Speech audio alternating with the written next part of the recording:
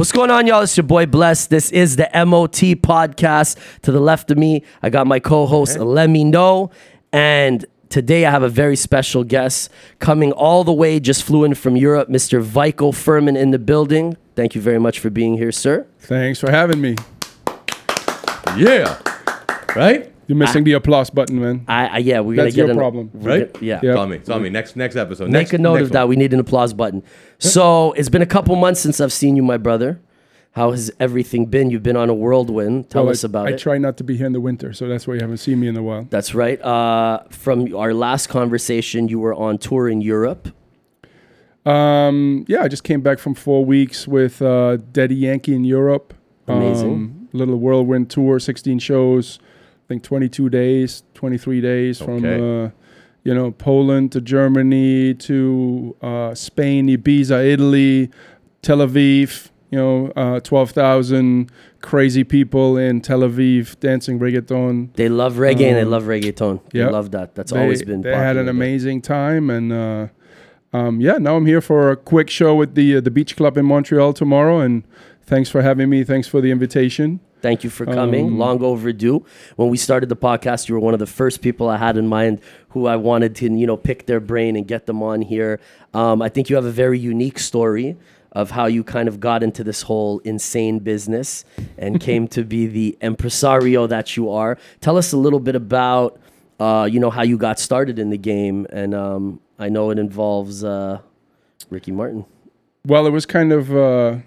I think everything I've done so far in my life to the point where I am today I was given an opportunity, and we all walk a path in our life, and at some point you have to decide if you're going to go left or right, and every opportunity that came was kind of like presented to me in a very short-term decision-making process. It's like, you want to do this or you don't, and so back when I'm actually from Germany, I'm from a small town outside of Cologne called Düren. Okay.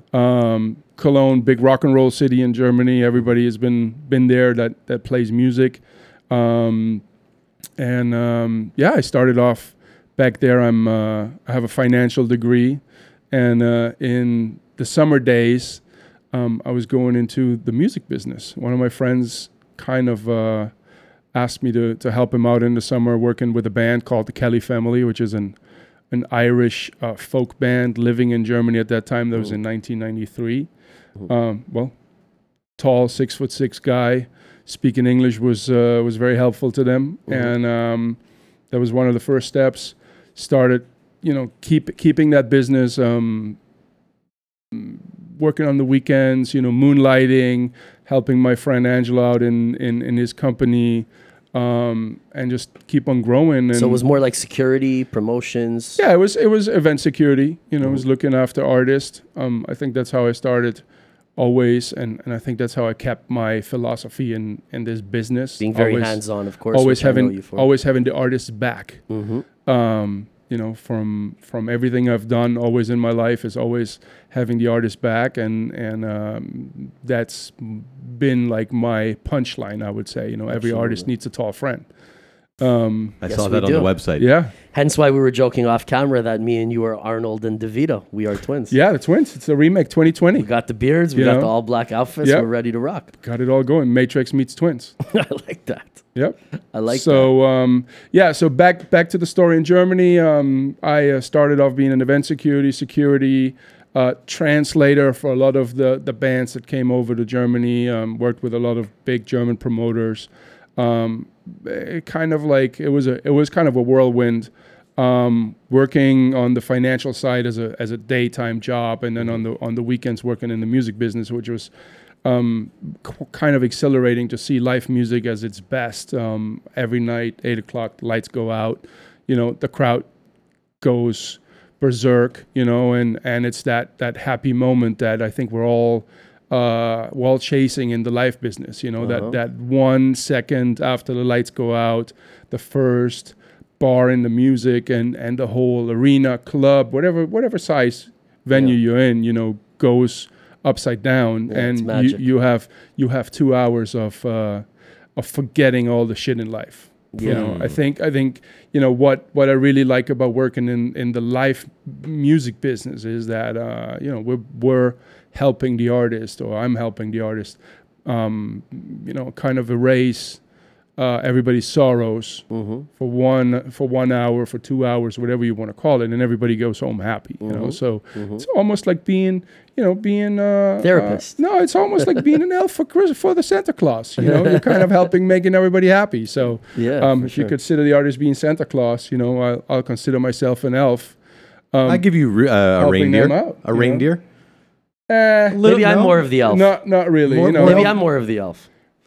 More elf than reindeer? Well, I don't do short people jokes. So I'm glad you took that for yourself.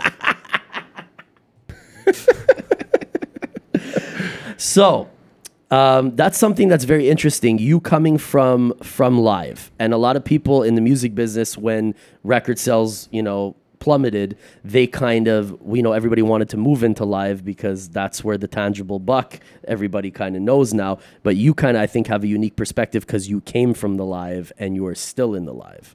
Well, it's never going to change, right? Like, if you go 2,000 years back, but there was nothing going on. It was always live music. There was no recorded music. There's no recorded music. It was just like grab the guitar and start playing. That's and right. I don't think that has changed in any way. You're looking at the Rolling Stones, U2.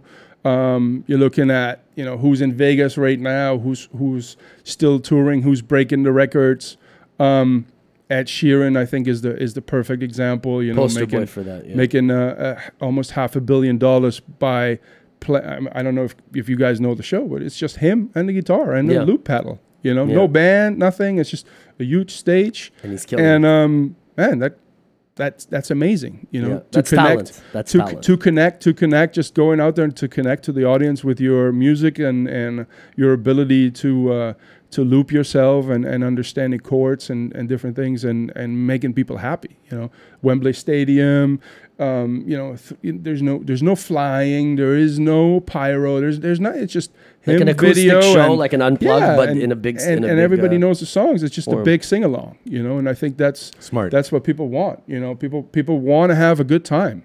Absolutely. And they want to be engaged and they want to be part of the experience. It always bothered me when an artist wouldn't address the crowd like on an individual basis. It sounded rehearsed, like he did it 75 times before. And just inserted the name of the city, Montreal, are you ready? That's it. And everything's the same cookie cutter show. I have to say, being in this for almost, for almost more than half of my life. And I've seen so many performers on stage, off stage, behind the stage, after the show, before the show. And I think, some people are studio musicians that have to go on stage, and other people are live musicians that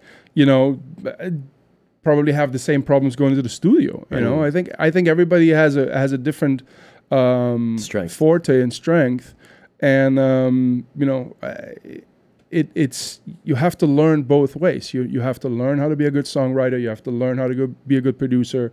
You have to learn how to be a good stage musician. You gotta perfect your craft. In any kind of way. I have to perfect my craft. You have to perfect your craft. Everybody here, whatever we do in life, you have to give it your best. And the goal should be to master the craft, and we're forever learning. Well, I think every show is different. Mm-hmm. That's why I really enjoy the live business. Every venue is different, every crowd is different, every language in that city you're in is different. Every song that the audience likes is different. There's not always the favorite song in each city. Mm-hmm. So it's like a new challenge every day, and I think that's what you, as a live musician, should really, really enjoy. And the connection with the band. Sometimes you play on a Sunday and everybody's tired because they were drinking all weekend. Mm-hmm. And you got to get them back on your feet. Sometimes you don't need to do anything on the Friday night. Everybody's ready to go and party. You just need to basically drop the first chord and the arena ignites. That's right.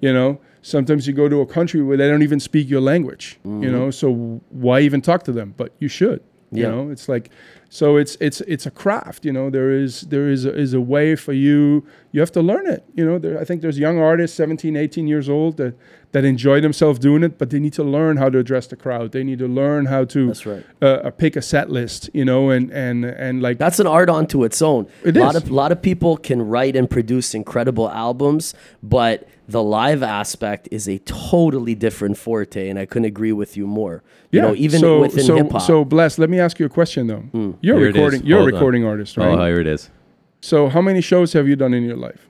Hundreds. Right. So how many albums have you done in your life?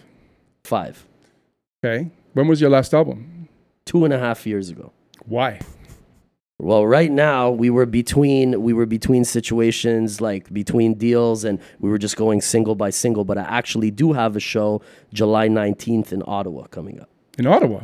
Nice. Mm-hmm. Okay. Mm-hmm. So you're finally picking up again. Picking back up with the music. We kind of spent the last year kind of bringing this project to life because I wanted to start a little platform. I thought that communication was missing in our city, and I thought that I had so many, great friends such as yourself with so many amazing stories. And people didn't know you like this. They didn't get to hear Bless talk. You know what I mean? Bless they knew me as talk. an artist or in nightlife, right? But they never got a chance to see that side of me. And my co-host actually let me know. He was part of Epic Mealtime. I don't know if you're familiar with that. Nope. But they went really viral. They were like the first. We're like platinum on YouTube. That's what a cooking show where they would do extreme shit. 1 million in a day every time we put out a video. It was dumb for a bunch of years, but. Like all good things, it comes to an end, right? But we had a nice run. Well, you better be proud of it. Oh yeah. You know? They did some interesting things, and you know, we all have our glory stories, but at the end of the day, I wanted to kind of give a different perspective because, you know, a lot of people don't get to talk to a guy like Veikko. They're not, you know, fortunate to get to really pick your brain and understand the dynamics of what you do, because what you do is multifaceted. But to answer your question, I've been in the studio like a month. Actually, you've been to the studio just producing, trying to send shit out to other people and diversify, but I actually finally do feel I want to play you some shit. Like I'm ready. Like I have a couple records. And hey, Bless, am I coming to Ottawa? Yeah, of course.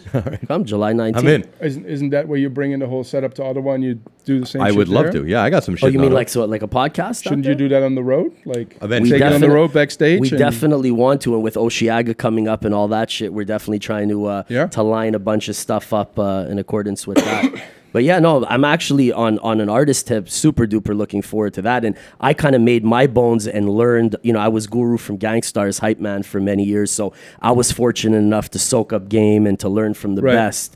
And, you know, they definitely taught me that rocking a crowd and making a record are two totally different disciplines. Yeah. And, you know, there's, you know, old school rappers like KRS-One and LL Cool J, you know, all the way up until, you know, the Busta Rhymes that I just as a young MC would study, because a lot like Ed Sheeran, guys like KRS and LL didn't need nothing fancy, just the fucking playback and the mic, and they could really command the crowd. And, you know, in hip hop, the MC is the master of ceremony. Mm-hmm. So you're supposed to master the ceremony, not just rap. Yeah, you know what I mean? And be a host and be a party rocker first and foremost. And that's a discipline that not everybody has, you know? No, it's all about creating the experience, right? And I think we talked about it before. It's like, you know, you can either, you know, have your 2-hour show, or even if it's a, you know, I think it's even harder to have a 30-minute show and let the crowd go out wanting more. You know, I think that typical of like special guest 30-minute before the main act, I think it's very crucial, you know. Yeah. And I think a lot of main acts are forgetting to select their support acts. I think they're all just being, you know, given away, and there's no thought on it. But yeah, like to align themselves even like niche and vibe wise with what would gel. Yeah, with I think audience. Back in the days, you know, I mean, you just mentioned it. It's like I think a lot of people would pick the DJ before they go on, or they would have someone from the family, or you know, whoever is part of the crew, you know, open up, because when they go out, they want to make sure that the crowd's on fire. So they just need a little spark to ignite them, you know. And I think that important slot as a direct support is not being paid attention to anymore. I even like I opened for Mobb Deep a couple of years ago, and you know, R.I.P. Prodigy just before he passed away. And literally there was a couple of other openers, and I volunteered right away. I said, I'll go first. Because I knew what I was going to do. Yeah. I knew I was going to kill it. And then they would be ready for Mob Deep, and good luck to whoever's after me. Yeah. Rather than, them dwindling out and being like, fuck you, bring Mob Deep on right now. I came in there, energy was full. They were ready to see a show, gave it my all, crushed it. I was like, you guys ready for Mob Deep? Well, I don't know when they're on. You got 4 hours to go. That's the fucker move. But everybody want to be Hollywood, like, oh, I don't want to go first. I said, oh, I'll go first. I said, oh, bless you, sure you don't mind? Because we don't mind if you go right before I said, absolutely, bro. Yeah. I'll go on 8:45. Let these guys come on at midnight, and the show will already be done by the time I get off. And good luck dealing with the crowd's fury. On the bigger shows, and I'm saying like arenas, and this is something that I have no idea about, so please help me understand. The smaller acts, are they chosen by the artist that's headlining, or is that done through the management and who's producing the tour? Who makes those decisions? I think it's a case-by-case situation where, a lot of booking agents. There's a lot of politics involved. There's a lot of label politics involved. For sure. There's a lot of internal management. There's some artists that, are very specific about bringing or discovering talent and bringing them on tour with them. Way back, I think it's almost 10 years ago, I worked with Regina Spektor, who was basically friends with the Kings of Leon, and they took her on the road just with her keyboard, and she nailed it for them on an arena run like crazy, and built her audience, and they were friends, and they handpicked her and said, hey, that's the artist we want to open for us. I think. And then there's the big tours too, right? Which is like 6 headliners. Like, well, then you have the festivals, right. Which I'm is saying like the Def Jam one back in the day kind of started it for me. The rock one with co-headliners and shit. Yeah, exactly. Well, the Vans Warped Tour, all these different things. I think that's where the flavor of the year is coming out. You got the big headliners, you get the newcomers, you got the politics where the booking agent of the big headliner is like, no, but I have this upcoming band. It's all about leverage. It's all about your network. It's all about leverage, and sometimes it doesn't really work with the crowd. I think a lot of artists don't really care. Like they might just get to the venue 5 minutes before they're on stage, and they really don't know who's opening up for them. And that usually happens a lot when you do like European tours or international tours, because sometimes they sell out the slots territorially. Well, there's also a very, very interesting system around the world, where the local government actually tells you that you need to have a local support act. So it's very much like if you want to play in their country, you got to make sure you support their own talent, which I think is actually a really, really good thing. Yeah, it gives a fair shake to it's like you're bringing a huge artist to a stadium, and why not give a chance to a local and not act, always a chance. Even some big artists that we may not know about, you might know, but like the average person doesn't know about, it could be huge in their country. Yeah, exactly. and give a boost to the artist too, right? Absolutely, and it just gives them an opportunity to also showcase the local arts. Dope. I think that should never be underestimated. Absolutely. And, yeah. So, time for a water break. So what's going on tonight? Tomorrow night. This is Daddy Yankee. You've been with him for. I just started working with Daddy this year. Well, before we go there, I kind of know that you've done a lot, obviously, and you've been in this business many years, but you kind of, I feel like, found your niche within Latin music in the last decade and a half. Am I correct to say that? Well, I think I got my start. I got my first opportunity when I was working for Luciano Pavarotti in Italy in 1999. Sick. I didn't even know that. That's dope. At his festival. It's a little story that I always forget to tell. Please share. So the company I was working for in Germany was always looking after Luciano Pavarotti on the international security side, and When you say company, which company were you working for? I don't endorse any more companies. Fair. The security company he worked with. Okay. He was doing security. Fair. We're gonna cut that out anyway. But so I was called to work in Italy for the Luciano Pavarotti organization. That week I was supposed to look after Michael Jackson. Wow. He was announced to come and perform at the Pavarotti and Friends concert. And day one goes by, he never got on the plane. Day two goes by, he never got on the plane. And a colleague of mine was looking after a singer at that time from Puerto Rico, and it was a big commotion. It was a big crowd just waiting for him outside the hotel. And my colleague asked me for some assistance. He was like, "Hey, can you go help us out?" And so I started helping him out. And the artist at that time was Ricky Martin. was a big deal. So I got introduced to the managers and to the personal managers, and we had a great working relationship there for the week. And so Michael Jackson never showed up, so I stuck around, helping my colleague out to work with Ricky Martin. And I guess we did a great job, because they called me a week later to go and fly to Japan and work with him in Japan. Amazing. So me being 22 years old, I was like, I guess pack my bags and You're going to fucking Japan, and you bet it, right? going to Japan. Yeah. And at that time it was his moment with the Grammys, and it was his moment with Living La Vida Loca. So got on the plane to Japan. Never been to Japan. Never been on a 11 or 12 hour long flight. Yeah. 22 years old, and Cool. Let's just go. It's an Let's do experience, this. Of course. I had the international experience of working with a lot of different people, with the Rolling Stones, with U2. It was all mainly in Europe, though. This was prior to this. Yeah, so that meeting was, with, it Ricky was the Martin. first big international trip to Japan, and it worked out really well. I worked there for a week, and I kind of like established a relationship, and started working with him as the head of security for his Living La Vida Loca tour. And 3 years later, I kind of woke up, be like, "Oh, Living La Vida Loca is over." that was 2001. Yeah. After he took the first break, and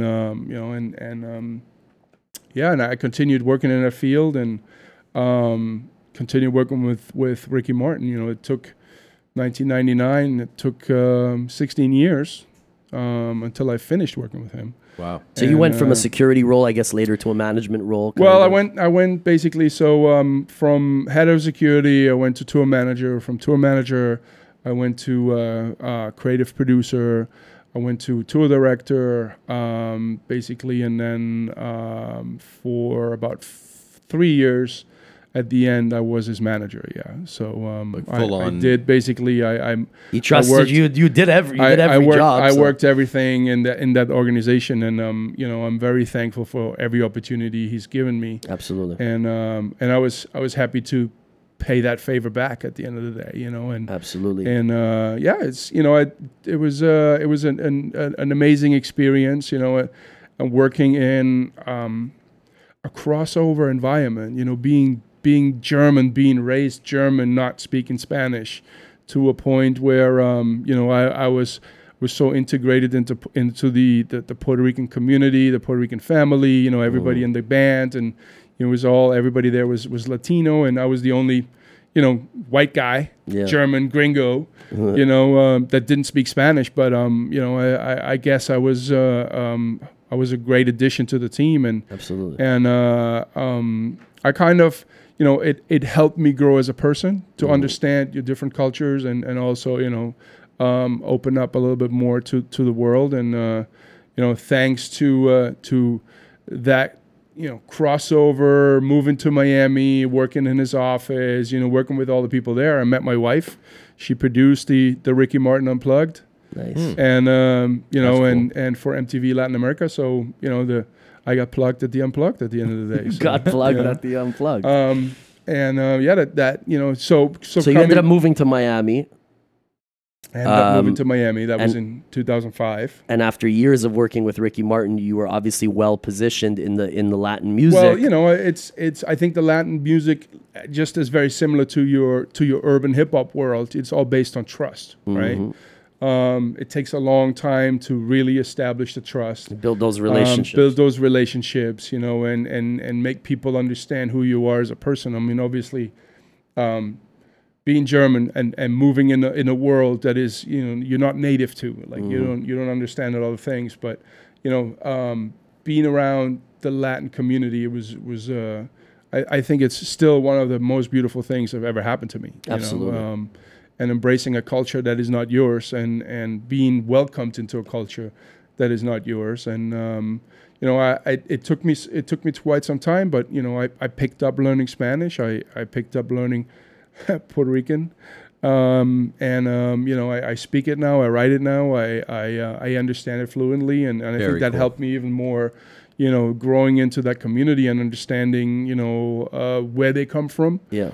And also understand what is missing on their end, infrastructure-wise, to also go into a world that they don't understand. Crossover, you know. Yeah. So working with someone like Ricky Martin, who is, you know, clearly the biggest crossover star in the world, and having seen, you know, the lavish lifestyle of the end of the 90s, you know, where platinum records and diamond records, you know, where the money was there huge. was no social media, where there was no connection. You had to go from country to country to even promote your music. It had to be TV shows, it had to be award shows, you know, it had to be live music in stores, and you know, all of that. to get to a point in 2005 where the whole industry crashed. That's right. You know, Napster showed up, and now it's like there's no more revenue for the labels, you know, and YouTube starts to explode, and everything's on demand. And seeing how slow the industry reacted to the changes, they were and not also ready. How it affected an artist, you know. It's like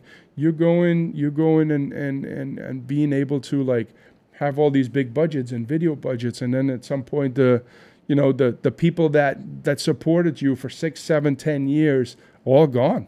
They've all been fired. You know, they've been like, oh, there's a merger. There's this going on. The people that, you know, you called yesterday are not there today anymore. Tell me about it. I started in that, you know, early 2000s, mid 2000s, when, you know, these labels would hold your hand and chase you and, you know, book your sessions and throw money at you. Yeah. And then all of a sudden it implodes. You're left to your own devices. It's every man for themselves. And the people who used to cut your check aren't even in the business anymore. Right. And you know, and I think I think it goes back to where I saw the business change all the time, and the one consistent thing that's always been there, live music, is live music. And I think you were very well positioned, first of all, from your background in '93, starting in live music. You know, I've been fortunate enough to seen you work. You know, Veikko was nice enough to invite me and my producer out to a couple shows that he produced. He brought Nicky Jam to the Bell Center. He also brought Romeo Santos. And, you know, I've been around a lot, and I've seen a lot of people stressing out over details. And the way that I saw Veikko handling, you know, a stadium show was just flawless, effortless. I was very impressed that it just didn't faze him. He had a small team. He had me and my boy there, and it went off without a hitch. And I think a lot of people were maybe skeptical when you had this vision, and then now look at not even 2 years later, you know, Latin music it was already kicking ass on the charts. Well, I gotta be honest. You know, it's like I think it was the only 2 shows in Montreal and the only 2 shows in Toronto. We're talking about major downtown mainstream venues. Yes. Nobody has repeated that yet.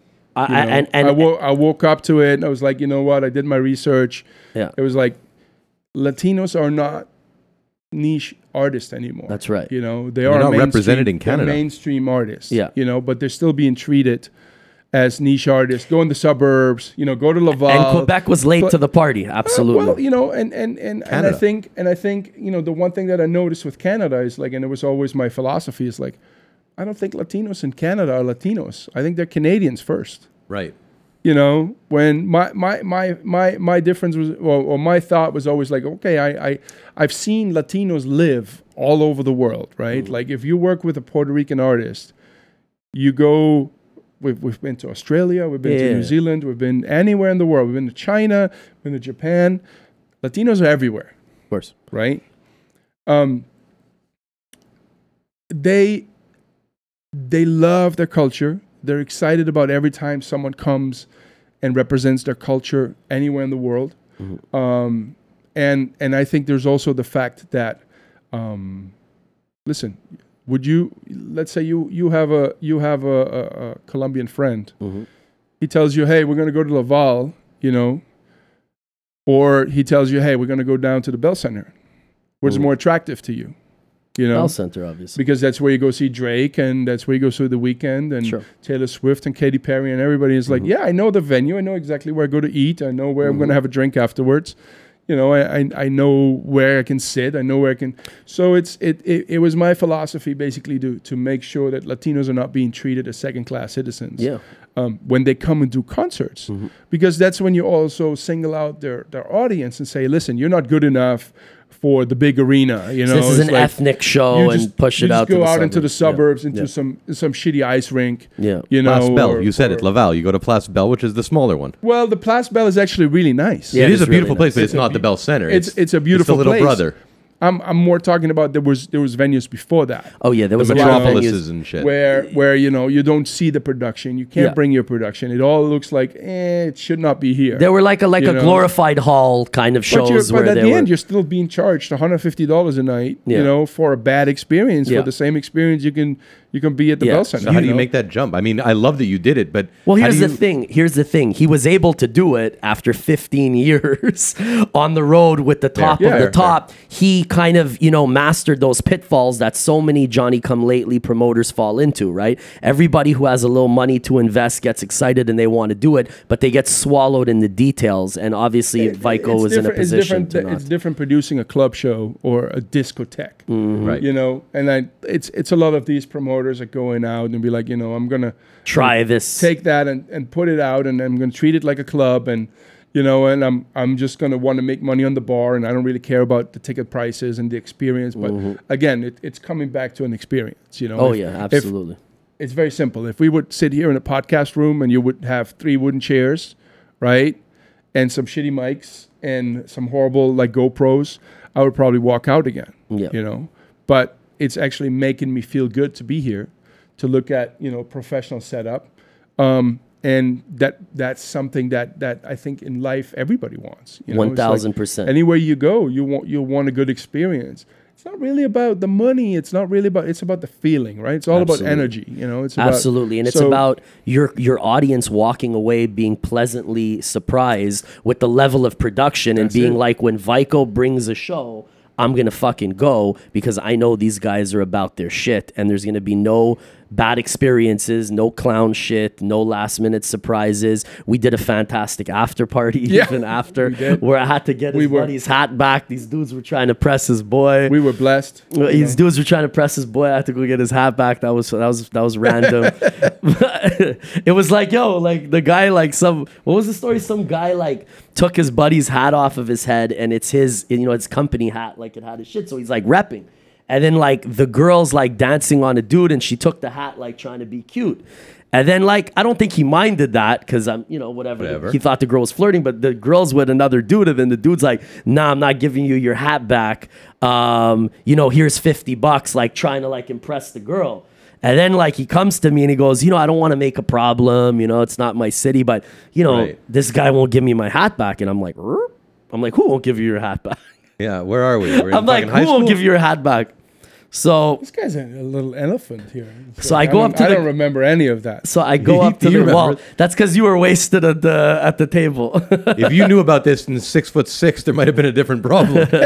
Well, we were just having a good time, and this guy just busted his ass to fucking do 2 concerts back to back. Right. You know what I mean? And I don't want to bother him for such a stupid detail, but I talked to the guy diplomatically and nicely, and he saw the reasonableness and not causing chaos, and he gave him the hat back, and then he actually ended up apologizing, and we all had a drink, and all was good. Way it should be. But let me ask you something. So, out of your the questions for the both of you. So, out of your experience, what was your favorite live concert so far in your life?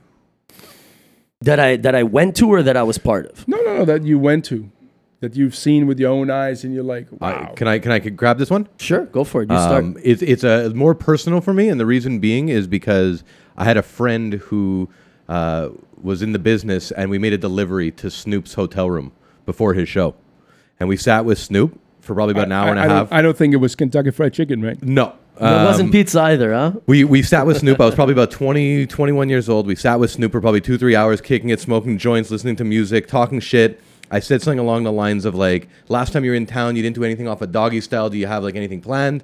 And the first thing he came out with was with a live band to What's My Name. And I'm just like, I looked around and I was going like this, like I did this, guys. So that was mine. That was a special moment. Okay. And Busta Rhymes was in that show. I saw Busta Rhymes for the first time. Yeah. Busta Rhymes probably the best live performer. Where was this show? It was at the Bell Center. I think I was there. That was a good show. What's the guy who had I Ain't Never Scared? Remember that song? Punisher. Bone Crusher. So yeah, I think I was actually at that show and ended up getting into a fight at a strip club with a scummy manager who looked like Ron Jeremy. Okay. I remember that night. Fair enough. Bone Crusher got on, and his song was like inciting riots at the time. There was problems with it. I ain't never scared. I ain't never scared. Yeah. And he said, go to the security. And I felt bad because the security are like young, hired staff. They're not real security. No, not at the Bell Center. Exactly. They're nice. And they're super nice. Big, full-grown dudes are screaming in his face. I ain't never scared. And it's like, it's going to be a problem soon. They're like ushers. Right? Yeah, they're kind of. And they're so nice, Yeah. That's it. That was the one. I would have to say personal moment, first time I played in Cali with Guru, who I grow up, he's one of my favorite rappers. And we played House of Blues in LA, which is such a legendary event. So for me, that was a very cathartic moment. And I remember he was doing, I think it was Mass Appeal. And he said, when this song hits, that's your cue to come out, back me up. We'll do this many songs and I'll let you do one of yours. And then I just remember like doing the ad libs to like my favorite songs in high school and just taking 2 seconds to look to be like, is this even real? And then that moment was like, no matter what happens moving forward, it's already been so fun to this point. It was worth it, you know? So that was a moment. And then one of the craziest live shows that I ever saw, hip hop wise, we're just going gutter here, was KRS-One. The motherfucker was throwing out autographed tennis balls, and that's when that step into a world, he brought 2 b-boys from New York City breakers who were spinning on their head. This is like mid to late 90s. 96, whatever. Yeah. And bro, the mic control, the crowd control that he had with just that one mic really had me in awe to be like, okay, this live shit is an art. Because KRS to me, and some people might debate me, he was never my favorite lyricist, but definitely after that experience, one of my favorite live performers, because it was hip hop at its purest form. Mic controller, you said it before, master of ceremonies. One mic and a DJ. Bigger productions, absolutely loved the Hard Knock Life tour. That was kind of Def Jam in its commercial peak. That was special. When Method Man and Redman came out on fucking Suspended in the Air Flying, and Jay-Z still had the do-rag, and DMX was there, and that was like when, hip hop started entering like that crossover that you talked about. Can we flip it back? What was your favorite? Wow. Right? Well, you've been through a lot. Like number one all time, maybe there's a moment that was like the pinnacle. Something that... Interestingly enough, I don't go to shows. Right? I rarely go to concerts. Okay, so I'm sure it's because it's like when you bartend, you don't want to go for a drink on your day off. What about actually being in the venue, working, and having like Well, I had the amazing privilege to work with Queen, right? With the band Queen. Wow. And what was the... They came back with a singer called Paul Rodgers. Okay. As a frontman in 2005, and so Europe, North America. It was in Europe, and it was a big run. it was one of those funny opportunities that I had, because I was in Cologne working for a promoter there, and they called us, I think on a Sunday night, said, we have Brian May and Roger Taylor in town tomorrow. We need someone to drive them around. And, I jumped in the car, drove Brian for a week in Cologne while he was auditioning the We Will Rock You musical cast in Cologne. Nice. And we got along really well. And, at the end of the whole run, he was like, hey, we're going on tour. You want to come? I'm like, sure. Yeah. That seems to be a reoccurring theme with my boy Veikko. I feel like the same thing happened to you with Romeo Santos. Well, I think, going back to, I don't want to lose that question, but going back to that moment, there's like, we went to Sheffield, which is Freddie Mercury's hometown. Mm-hmm. Wow. And it was a special day, being around such an iconic band In his hometown, and them playing, ever since Freddie died, it was the first time they came back to Sheffield to play a show Nice. with a different frontman. Nice. So and I know that they were all friends for a very long time, as everybody knows the movie now. I mean, they were a unit, right? And coming back and seeing Freddie's family there. The mom was at the show. Nice. The whole family was at the show, and being able to feel that audience singing every single lyric. Doesn't get much bigger than from Queen. top to bottom. How many? Was it a field, like a festival, or it was 2 hours of and it was 2 hours of your hair standing on your arm, and it was like I'm actually getting paid to do this job and experience that moment, Special, right? and being in around the stage and feeling that magical energy there, and then at the end they throw Freddie singing live on the video screen, and the whole burst crowd into tears, goes completely nuts. I think those are moments that that I will never forget in my life. Of course. Being able to work with Queen. I feel like you've had so many of those, but that one was just like no. But that one was like the amplified one. Like that was the one that like. There's always that rush. That feeling. I think it's specific to each band I've worked with. Okay. It's like Fair. working with Ricky Martin. I mean, there's so many different ones. It's like. From like little things to where you work with an openly gay man and you perform at the Voice in Beirut, and you see that he's being aired to 40 different Muslim countries, Wow, as an openly gay man. And it's like the big fucking deal. Nobody thinks about it, but those are little things for me in my life. Where I'm like, those are milestones that people might not really care about, or even realize in the moment. Yeah, or how significant it is for the world, not just for him or for me. Or it's actually something that it's historic. You're part of history. Music has no. First of all, for me, music has no language. Music has no religion. Music is a universal language that works all over the world, And when you think about it, music is the one thing nobody in the world can say they don't like. Right. Literally. Is the only thing, and it You're definitely a real pervert if you don't like music, eh? and even the most perverted people, I'm sure, like some sort of weird music, but it definitely transcends everything, and that's what makes it powerful. Well, I think one thing is when you see that billionaires are hanging around rock stars. Right, because that feeling you can't buy, right? You can't, like that moment. The moment you are a performing artist, you're on stage and you have 5 people in front of you screaming at you, or 500,000. That's right. It's like that's something that you can do a lot with money in this world. But that kind of power, power you can't buy. I've done some really like glamorous gigs where I get to perform with fucking Akon, in front of 20,000 people, and I've done some gigs that I was hyped to do, but the promoter was an amateur. He dropped the ball, and you end up playing to 7 people in a spot. And my philosophy was, well, we came all the way here. Let's fucking have fun. At very worst, we're rehearsing. And those people will never forget that I actually made the effort. Because, it's all fine and dandy to be hype when you're in front of, 15,000, 20,000 people, or when you're, opening for your favorite group. But you can't forget that if you're a professional, you give 100% no matter what. You should be grateful because those people didn't leave.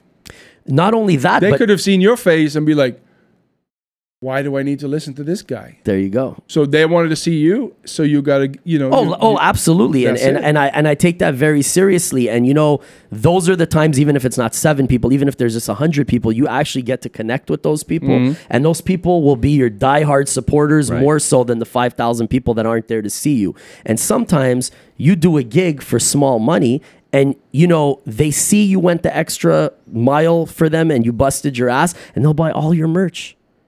You'll triple your money because they want to support you. Because and they'll call you back if they have something else too. You know what I mean? Listen, there's the theory of the superfan, right? Which I don't think it's even a theory; it's actually reality. So talk about that, please. You need 5,000, I think, is the number, right? Well, is it 5,000 fans that are willing to buy, and then you're? It depends on how much rent you have to pay every month. Depends what your overhead is. But it's we live in a world where everything's free, right? Likes are for free, views are for free. Like there's little effort for a fan. Actually, you don't call them fan. You call them followers, right? Of course. So there's a difference between fans and followers. Followers do everything that is for free, right? They like your post. They stream you for free. They don't pay for it. Mm-hmm. They go to YouTube and they watch your video for free. Mm-hmm. Everything's for free, right? Yeah. They check your Insta story for free. They don't need to pay for it. And then there's fans, right? They follow you. They promote you. They actually pay for things that you offer to them. They are the ones that finance your career, that supporters, that support you, and there is, for every young artist out there, there's nothing more important than building fans, because they will be there forever. They will support you if you have good music or bad music. Mm-hmm. They will come to your show and use their hard-earned money or the money they had to beg for from their parents or borrow from a friend, mm-hmm. or however they get their money, to pay for a ticket. If it's $10, if it's $100, if it's $200, if they like your T-shirt design or whatever, they buy your merch because they want to be connected to you. Absolutely. So I think a lot of artists in this world forget the step of mm-hmm. connecting to an audience.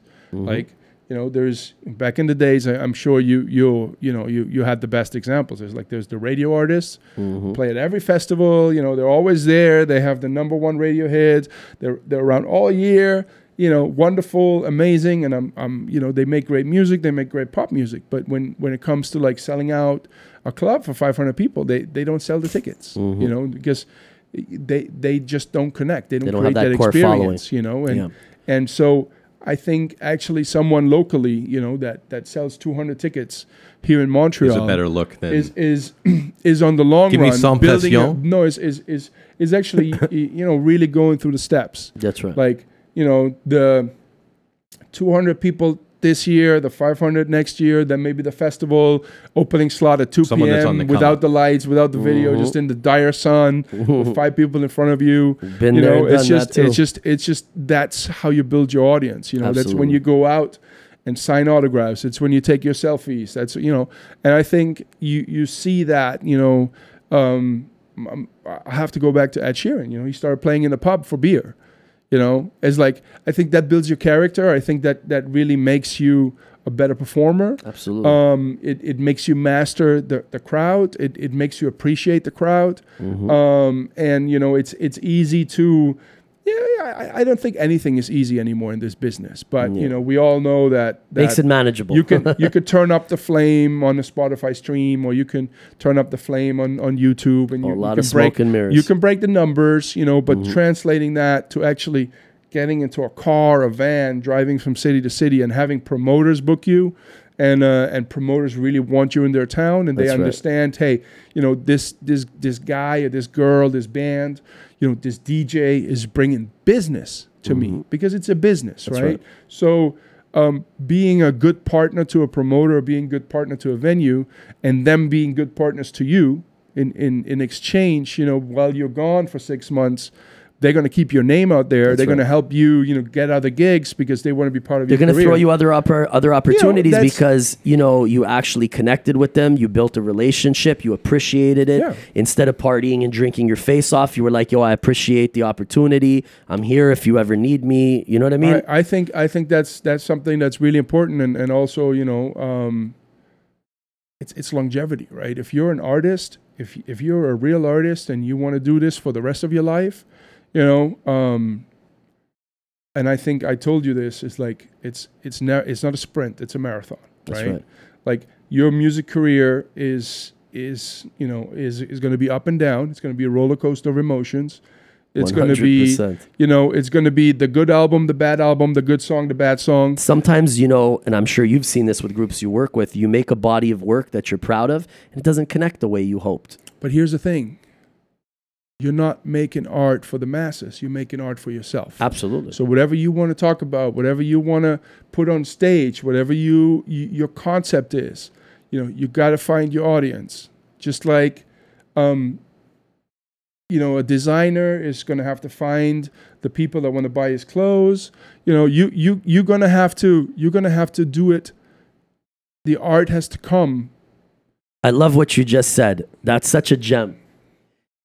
Do it for yourself and find the audience that will be receptive to it. Yeah. Because so many people get that ass backwards, right? Well, so many people are making music with an intended audience in mind. Well, we fucked up when and it's not music, but we fucked up.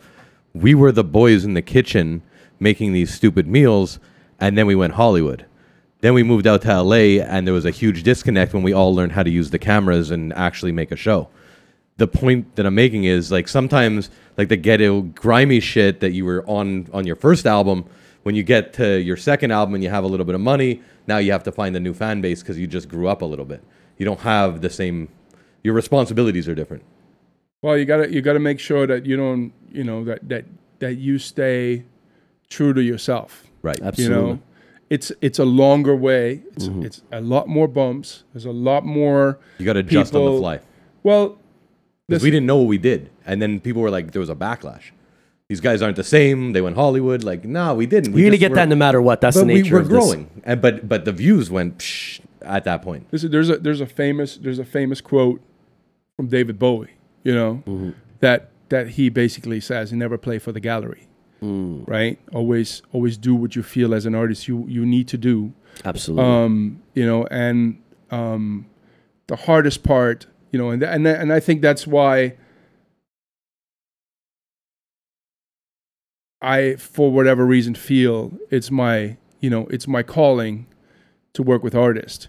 If they're young, old, at the end of the day, every artist, no matter if they're how successful they are, every artist wakes up, and pretty much like a lot of people in the arts, they wake up every day to be rejected, right? I think rejection in our society is the harshest feeling to wake up to every day. If you don't have thick skin, if you're not used to rejection, you have no future in this business. But it's like, and I think the fear of rejection, I think is the hardest thing for an artist. But from day one, I think, as an artist, you learn how to deal with rejection. And some people getting out of the process broken, and they need help, and they need people to surround them and keep pushing them and helping them to be the best artist they can. And some other artists have that. They build that wall around them. That's when you're like, oh, that guy's an asshole, or that guy is, he doesn't take care of his people. Or it's like, well, I mean, there's a very harsh reality to being an artist, because the art you create, not everybody's going to like it. So you have to go through that, and you're going to have to keep on going just to wake up every day and have the fear of rejection or being rejected, or but hey, you're going into someone's office, a label or Spotify or streaming, or back in the days to radio, and you play the music and it's like, man, we don't like it. But for you, it's the best work you've ever done. Yeah, sure. Just to have that in your mind and then walk out the door, turn around, like, fuck you. I'm gonna keep on. I like it. I'm gonna keep on going. I'm gonna find my audience. Of course. I'm gonna, that whole determination. That's bravery. Absolutely. And you have to tell them what they want sometimes. Sometimes you have to kind of force feed people to tell them, because they don't know, because any bit of change, right away they're going to have something to say about it. Well, I want to turn the camera now on an artist, right? Because I'm the guy behind the artist. You consider what you do art? Well, we haven't. You know what? Until about... Is there an art to it? Until about 2 months... There's an art to it. Until about 2 months ago, not. I see him. I've seen you work, Veikko. There's an art to what you do. But then I realized, it's like, you're an artist too. I'm like, I'm not an artist. But there's an art of what there's you an do. art to what you do. do. So, yeah, I think there is. But, I think going back to being an artist, I mean, when was the first time you remember, creating your own music? How old were you there? Probably 5. Fuck yeah! I started writing, writing before I could write. Meaning, I started coming up with rhymes when I was maybe about 7 years old, 8 years old. So, when was the first time you openly performed that or recorded it? Very young. I started as kind of like a breakdancer, as a b-boy. So I was performing at like 8 years old, trying to qualify for Star Search, shit like that. Right. In the early hip hop. So what was the first memory of rejection you remember? I mean, from, people saying they were going to manage me. No, like to it not happening. The first moment you really remember when someone told you, yo, you're not good enough. Not good enough. I mean, I think, like I said, was pretty sick with it though. But here's the thing. I got pretty good at a very young age. So it wasn't like creative rejection where people didn't encourage me, because I was pretty ahead of the curve, but continuous rejection on the business side, false promises, people saying, I'll give you this opportunity, and never coming to fruition. And then, as in my early teenage years, 13, 14, going to different labels, trying to get signed, people not understanding the vision, either because, I wasn't from, Brooklyn or Compton, or if I was, because I was a white kid, and I don't think it was anybody, whose opinion I respected that didn't think I had talent. They just didn't know how to market me. This is pre-Eminem. Right. Of course, it's pre-Drake. I feel like he had a point, though. He wants you to say you got rejected. Well, I did get rejected in basically every label that I rapped for in New York did not pick me up. Right. Until finally I had an offer from Fred Durst. And then once he kind of gave me that offer, that gave me some leverage where some doors started to open and people started taking me seriously. So what made you wake up the next morning and keep on going? Despite being rejected from every label in New York at the time. Yeah. Basically, I had this love and this passion for hip hop that I still have, that I never lost. And like you said, that those goosebumps that you got when you did that Queen event, I would get that every time I heard a new Nas record or a new Biggie record, or the first time I heard Rakim or Slick Rick. Yeah. And when I discovered that I had this talent to write these rhymes, one of the first demos I ever recorded, I was about 14 years old. I went to my boy Ray's house, and I'd never been in a studio. I'd never been able to work with a producer who did original beats. I used to buy the cassette singles, so I'd have the B-side, so I'd have an instrumental to rap to. Right. And then I actually got in the studio, and the first time I heard myself on wax, to quote an old school term, I was just like, yeah, this is it. And my earliest memory, to answer your question, was 8 years old, breakdancing, the crowd erupting, and that bug never left me. And I knew that I didn't want to be the world's greatest breakdancer, that I wanted to be a frontman. I wanted to be an artist. So you're addicted to applause? Addicted to applause? Early, probably. You are. Shut up, you are. Early, probably. That live recognition was very addictive. Right. But then, I mean, let's be honest. Like you said, what you do, that you're getting paid to be a part of legendary moments and being able to have fun and fucking actually help creative people you respect and have the ability to make a good living at it, I don't think it could be matched. So many times in my life and my career, I've been dissuaded, I've been discouraged, I've been like, fuck, can I just catch a break? I've been consistent. I never sold out. I've been true to myself creatively. I took the long game. Okay, I wasn't doing Ja Rule records in 03. Right. I was signed to Gangstar. You know what I mean? I didn't rap on every reggaeton remix. Right. You know, I felt like I did take the long game, but then I was having a conversation with a good friend, and he said, look, if you won $50 million, $100 million in the lotto tomorrow, what would you do with that money? Would you stop doing music? Fuck no. I'd probably dump most of it into music. So if I can afford to continue doing this, I feel like I win the lotto continuously. Yo, despite the rejection. Real talk.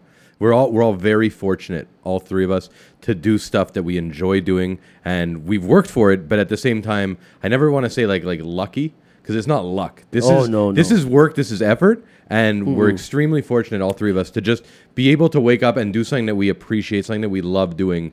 I mean, I edit, I film. You're in show business. You're an MC / all the other. I mean, well, you know what? Also, you know what the interesting part is like life gives you opportunities, right? Mm-hmm. And just got to be ready for it. So, what a gem! That's a gem. I think opportunities are always there, and if you're ready for them, you will always be able to take those opportunities, right? So it has something to do with being prepared. Mm-hmm. I think it has something to do with preparing yourself constantly, mentally, every day. Got to prepare yourself mentally every day for that opportunity to come. That's right. Because if the opportunity shows up and then you prepare yourself, you will not miss the opportunity. You will not which be able I'm sure to has happened to all of us at different points in our career. I in that case, I really don't. I disagree, because every time I had an opportunity, I took it. Good I was prepared for it, and even if I wasn't prepared, you learned on the go. I still executed it the right way. Really, And, I'm from a big train of thought where you don't step unless the ground's concrete, like it's solid. I don't like not knowing. Maybe not so much in this business, though. And you know what I mean? Well, you like your paycheck. Yeah, you gotta be mobile, and you gotta be Money's not the flexible issue. in this business. Well, I think it's about you just mentioned the right word is stability. You know, nothing in this business is stable. I couldn't agree with Veikko more. Fair, but like I don't like getting involved with anything unless I have that vibe that this next move is a good move. If I have any type I don't need to make that move. Well, listen, you're only going to take opportunities that you feel. I think it's about being secure with who you are and what you can do. Every opportunity that shows up, that's right. You can make the best out of it. Okay. If you will never be satisfied with evaluating an opportunity, until you really go and get the opportunity. It's always easy to say, you know what, that wasn't for me. Yeah. Thanks for the opportunity, but I think there's always something that comes out of this, taking an opportunity, even if you didn't like it, you tried it. That's right. Didn't work out. It's not for me. You know what's behind it. It'll teach you something for the next opportunity to come. Personally, you know? Also, I feel like that's something. Fair. No, I like what you just said. That's fair. Personally, something like that. Also, you know, as being an artist or an MC, there like Veikko can't feature on my record or make my beat, but it was also finding niches for myself in the entertainment business where I could break bread. I have a very interesting theory. You know why Latin music is doing so well right now? Because they all work together and bringing the genre to where it needs to be. That's big. Couldn't fucking agree more. I think hip hop was exclusive, Latin music was inclusive. Yeah. And I think that's where the difference is currently, right? That's why Latin music is so successful. I mean, I've when you look at someone like Daddy Yankee, who's really one of the pioneers of the genre, right? He's never refused anybody to do a feature. He always understood, okay, if I bring new talent to my records, if I bring older artists to my record, it'll help. Eventually, it'll help the whole genre. So lifting up the genre will lift up every artist in that genre. 1,000,000%. And I think that's where unfortunately, that's where I guess pop music or hip hop or whoever fell short. They fall short on that. You know, And they that don't was- support each other. And that you was know? something we discussed many times on the podcast, that even locally, right? When we talk about the local hip hop scene. Well, if you don't support the Montreal scene, you know, how are you going to put it on the map? But hold on. Latin music, I feel like there's a culture behind it that is deeper. It's like it's rooted in family and food and sharing, and there's a more cultural vibe to pop. Pop is hollow to me.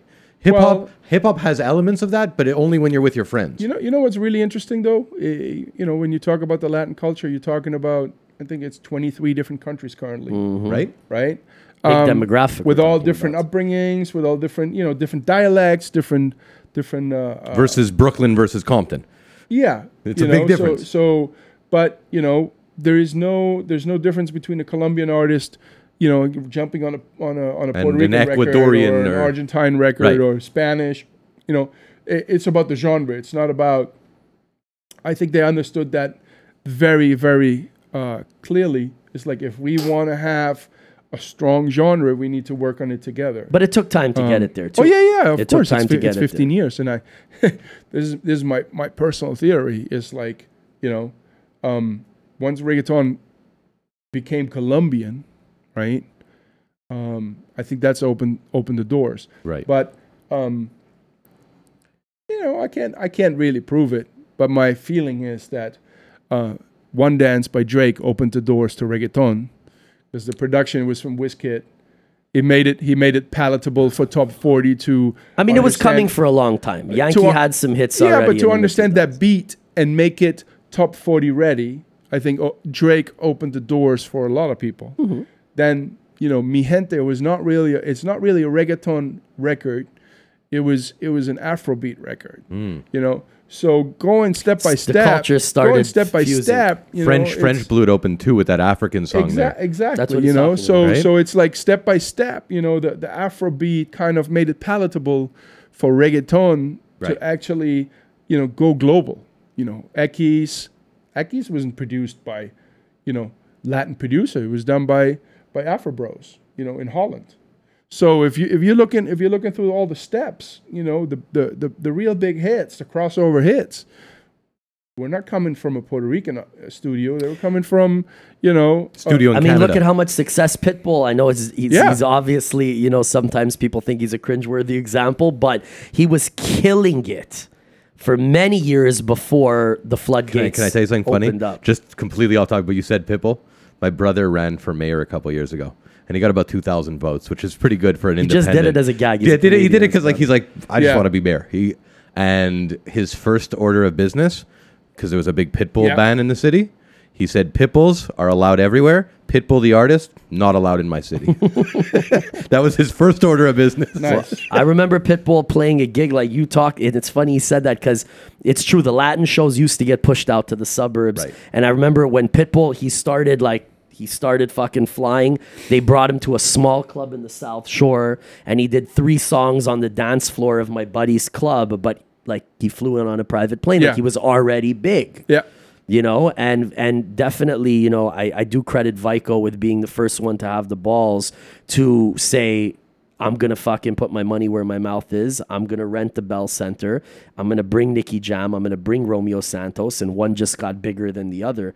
Talk to us a little bit about, from you starting your own live events business to, you know, touring globally with Romeo Santos.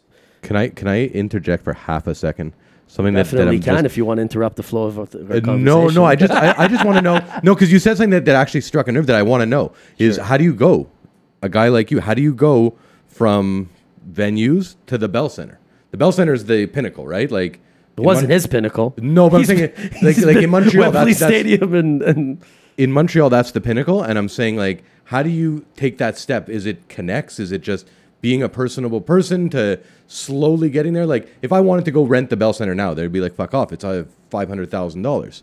Well, Well, you it's know, not, first of all. I've been to that venue so many times, you know, with artists, and I've obviously dealt with them already. I've obviously created a network over the 20, you know, more than 20 years in my life. you always come back, right? You know, the good thing about this business is you always see each other twice minimum. Of course. And one side is your incoming, the other one's outgoing. You know, you either come with the artist or you bring the artist, and I think it's anything we have in this business, you know, is I can change my company name, I can change my letterhead, I can, you know, but I only have my name. That's right. So it's all about reputation, it's all about your network, and it's all about people speaking for you, and how good you do business, you know. I was fortunate enough to create that relationship with the Bell Center, and they loved the idea, and you know, we delivered. It was a big undertaking, and I've been given that chance, you know, by Nikki's team to represent them here and in Toronto, and it was a movement for the community. It was a movement for the culture. They accepted it. I think everybody loved it, you know, and I mean, each night there was 9,000 people in Toronto, 9,000 people in Montreal. It was a beautiful experience, and it's hard to replicate. But I think the majority is literally like, I posted it, and it was like, when you build it, they will come. You know, I think you just need to stick to your ideas. You need to go till the last minute, you know, till the doors open. You got to sell that ticket. That's and right. You know, and if you know your community, if you listen to your community, if you listen to the Latinos in town, if you listen to, most important, to the DJs, if you listen to the dance floors, you'll understand what music is playing, who people want to see. You know, and I think you just have to believe in the process and create excitement. You know, you have to, sometimes you're lucky, and you know, the artist, without you knowing, releases a song that becomes a global hit. But nevertheless, even if he doesn't, you know, you already did your research. You know, it's going to work for the community. You know, it's you're gonna hit right in there, and you got to find your audience. You know, you got to go and look for your audience, and you got to get people excited. And it was 3 months of from going on sale to executing the show, and every day you just have to stay on top of it. You know, it's the luxury of being an independent promoter that doesn't do, you know, 1,000 shows a year like someone like Veikko or Life Nation, that are really like, you know, on sale show, and then they don't, you know, they have no time or personnel to look after, you know, how many tickets did I sell in this zip code today? You know, what event I'm going to fly at this weekend? Where's the salsa band? Where's the Zumba event? You know, where can I send my promoters in? I think that's the beautiful thing of being an independent promoter and having a local team that will help you execute and also come up with different ideas. You know, there's, like, if you're looking through the classifieds of Montreal, you'll see there is an Ecuadorian Independence Day, there's a Colombian Independence Day, there's a, you know, every country is represented here. And then, you know, next to that, there's also, you know, the local Canadians that love Latin music, you know, that have, you know, I went to a coffee shop today, and you go into a coffee shop, and there's, you just sit there, you have a coffee, and there's like, wow, there's like 3 people speaking in Spanish, you know, 2 people speaking in French, and then they're all together speaking English. You're like, this is exactly what, you know, what Canada is about. Yeah, you know, we're very multicultural, especially in Quebec, and I feel like even the French, you know, the French connect to it well. Well, also. I mean, there's amazing French artists, you know, that are now going into the reggaeton world. That are, you know, La Creme and, you know, El Artiste and all these French artists that are using the same rhythms. You know, and really recreating that movement, and are featuring with different Latin artists. You know, there is artists that you know, Diplo has found in France that are creating that sound.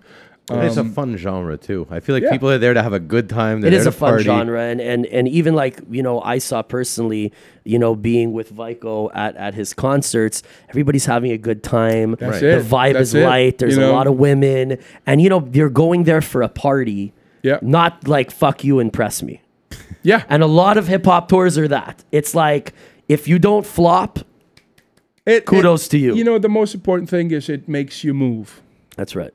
I think that's, it makes you move, it makes you have fun, no matter if you understand the language or not, 100%. And on top of that, they bring a great show. They bring, Romeo Santos brings, 13 band members, fully live, 7 guitars, percussion. That's what I was going to get to. Everything that is there. It's like you're getting the experience. You're getting real musicians.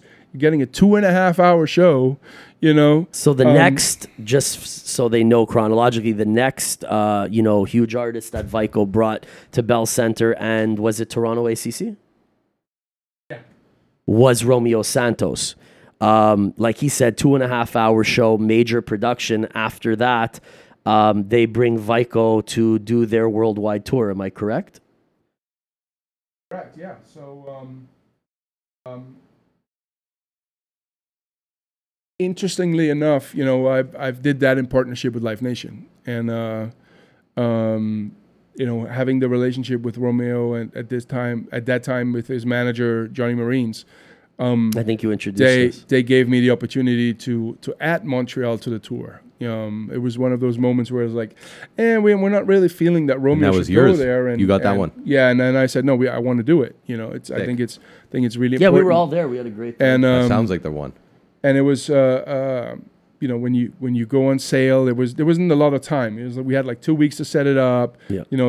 The team from Veikko was really helpful. The Bell Center guys are amazing. Yeah, they're great. And we went on sale, and the first week, it was like, Montreal was right there next to Madison Square Garden. When you saw the sales and going up and up and up and up. I was very impressed. And it didn't slow down, and it was, it was head to head, like for the. Isn't that wild? Like Montreal, you wouldn't expect to have that kind of like Latin. It was like the top show on the whole tour next to LA. Really, I didn't know that. And the Garden, yeah. It was. I didn't know that. Sales wise, it never stopped, and it kept up there, and and it's like we ended up selling 13,500 tickets or something. I remember I was there that day, and fucking every time Veikko's in town, I'm always there for him, whatever he needs. We run around and we have a great time. I was sick as a dog, if you remember. I had gastro, and I said, bro, like, I'm going to come to the show, but I don't even think I can stand, let alone have a drink. And they were so nice. They put a fucking little chair in front of the front stage, like a little wooden chair. And I was just sitting there I hadn't ate in a week. But the fucking show was amazing. You were in shape, though. I mean, I did my best. I didn't drink because I would have died. But it was great, man. And salute to everything you've been able to do, because, it's always a huge undertaking and a huge challenge. There's so many details that can fuck these tours and these events up. And, after years of doing it, you've made it look easy. Wow. And that is an art. So you, my friend, are an artist. It's all about being prepared. You are prepared. I like that. No, I that's the best thing I got from today personally. Thank you. Is be prepared for those opportunities, because you got to take them. Sometimes I pass, and what you said today was no, you take them. Just be prepared. I'm gonna since we're not live, I'm gonna go research this, because my nephew, who is now in the running for a quarterback for the LA Rams. Oh wow! Really? And congratulations, to your nephew. I know he's gonna get it. Fuck yeah! And he's been training all his life, and all he does is preparing himself. Right. He's been giving opportunities all his life, and he's been able to take them. They gave him, I know the philosophy, but they gave him, when he got to the Rams, they gave him a little booklet with, certain instructions. And this one is preparation. Okay. Right? So I'm going to just read it up, because you can then cut it together and use it for yourself. Yeah, if you don't mind, show it to the camera's on you there. So it's right here. Small. Okay. It's from the manual of the Rams. Preparation is not usually fun or exciting. Okay. It can be tedious and unfulfilling in the short term, yet is absolutely essential. To enjoy success, you must let me cut this. To enjoy success, you must discipline yourself day after day to develop your skills, increase your knowledge, make new personal contacts, and lay the groundwork for your success. When you prepare yourself, you're always in the right place at the right time. And I think, without even using that as a philosophy, I've always lived my life like that. I think life is about always waking up and being prepared and looking for as much knowledge and information.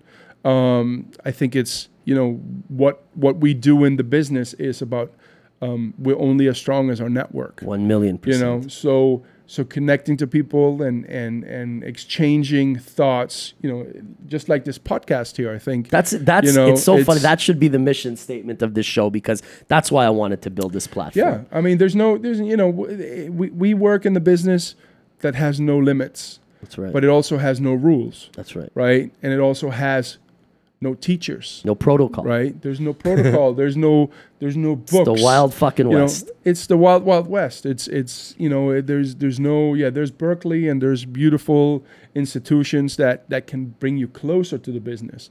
But it's a day-to-day on the street. If you're not in it, you're not in it. Learning by doing experience, and you end up, like you said, it's like, even on the artist side, even on my side, you end up working with people that teach you the wrong things, that have their own philosophies that you might not be yours.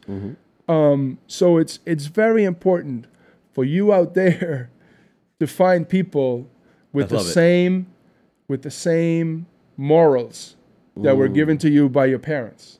Because if you don't find the same like-minded people with the same morals, you're going to get fucked over every day, right?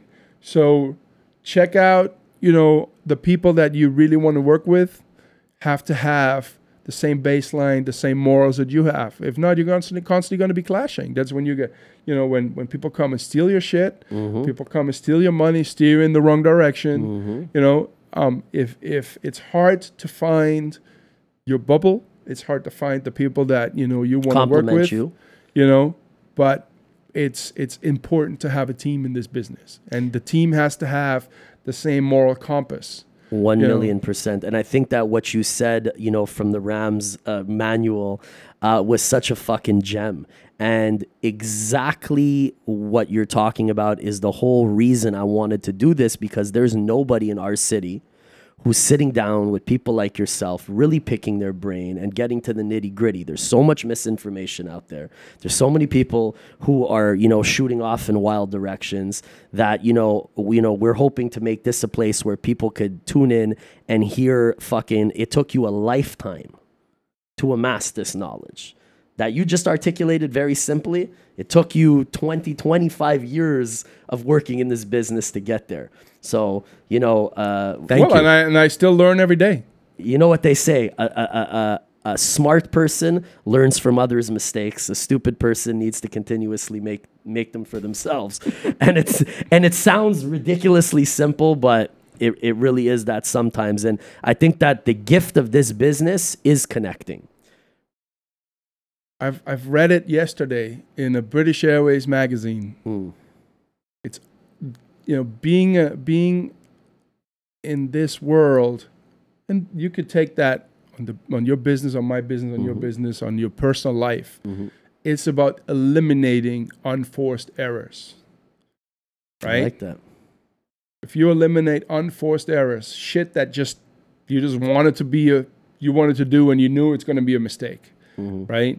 It's shit people tell you to do and you knew it's going to be wrong. If you start eliminating that from your life, from your career, from your personal life, you already done, you're already going the right direction. You've paved the way to let success eliminate unforced errors. That's fucking amazing. I love that. And that's why this is the best business in the world, because even though we have absolutely no security and certainty or stability, we do get to connect with like-minded individuals when we're lucky. And I appreciate you for coming on. I appreciate everything you're doing in this business. And, big time. Thank you. Good to see you. Stay tuned with the Blessed Podcast. It's actually the Moment of Truth podcast. It could be the Blessed. It could be the Blessed. Now it's the Blessed podcast.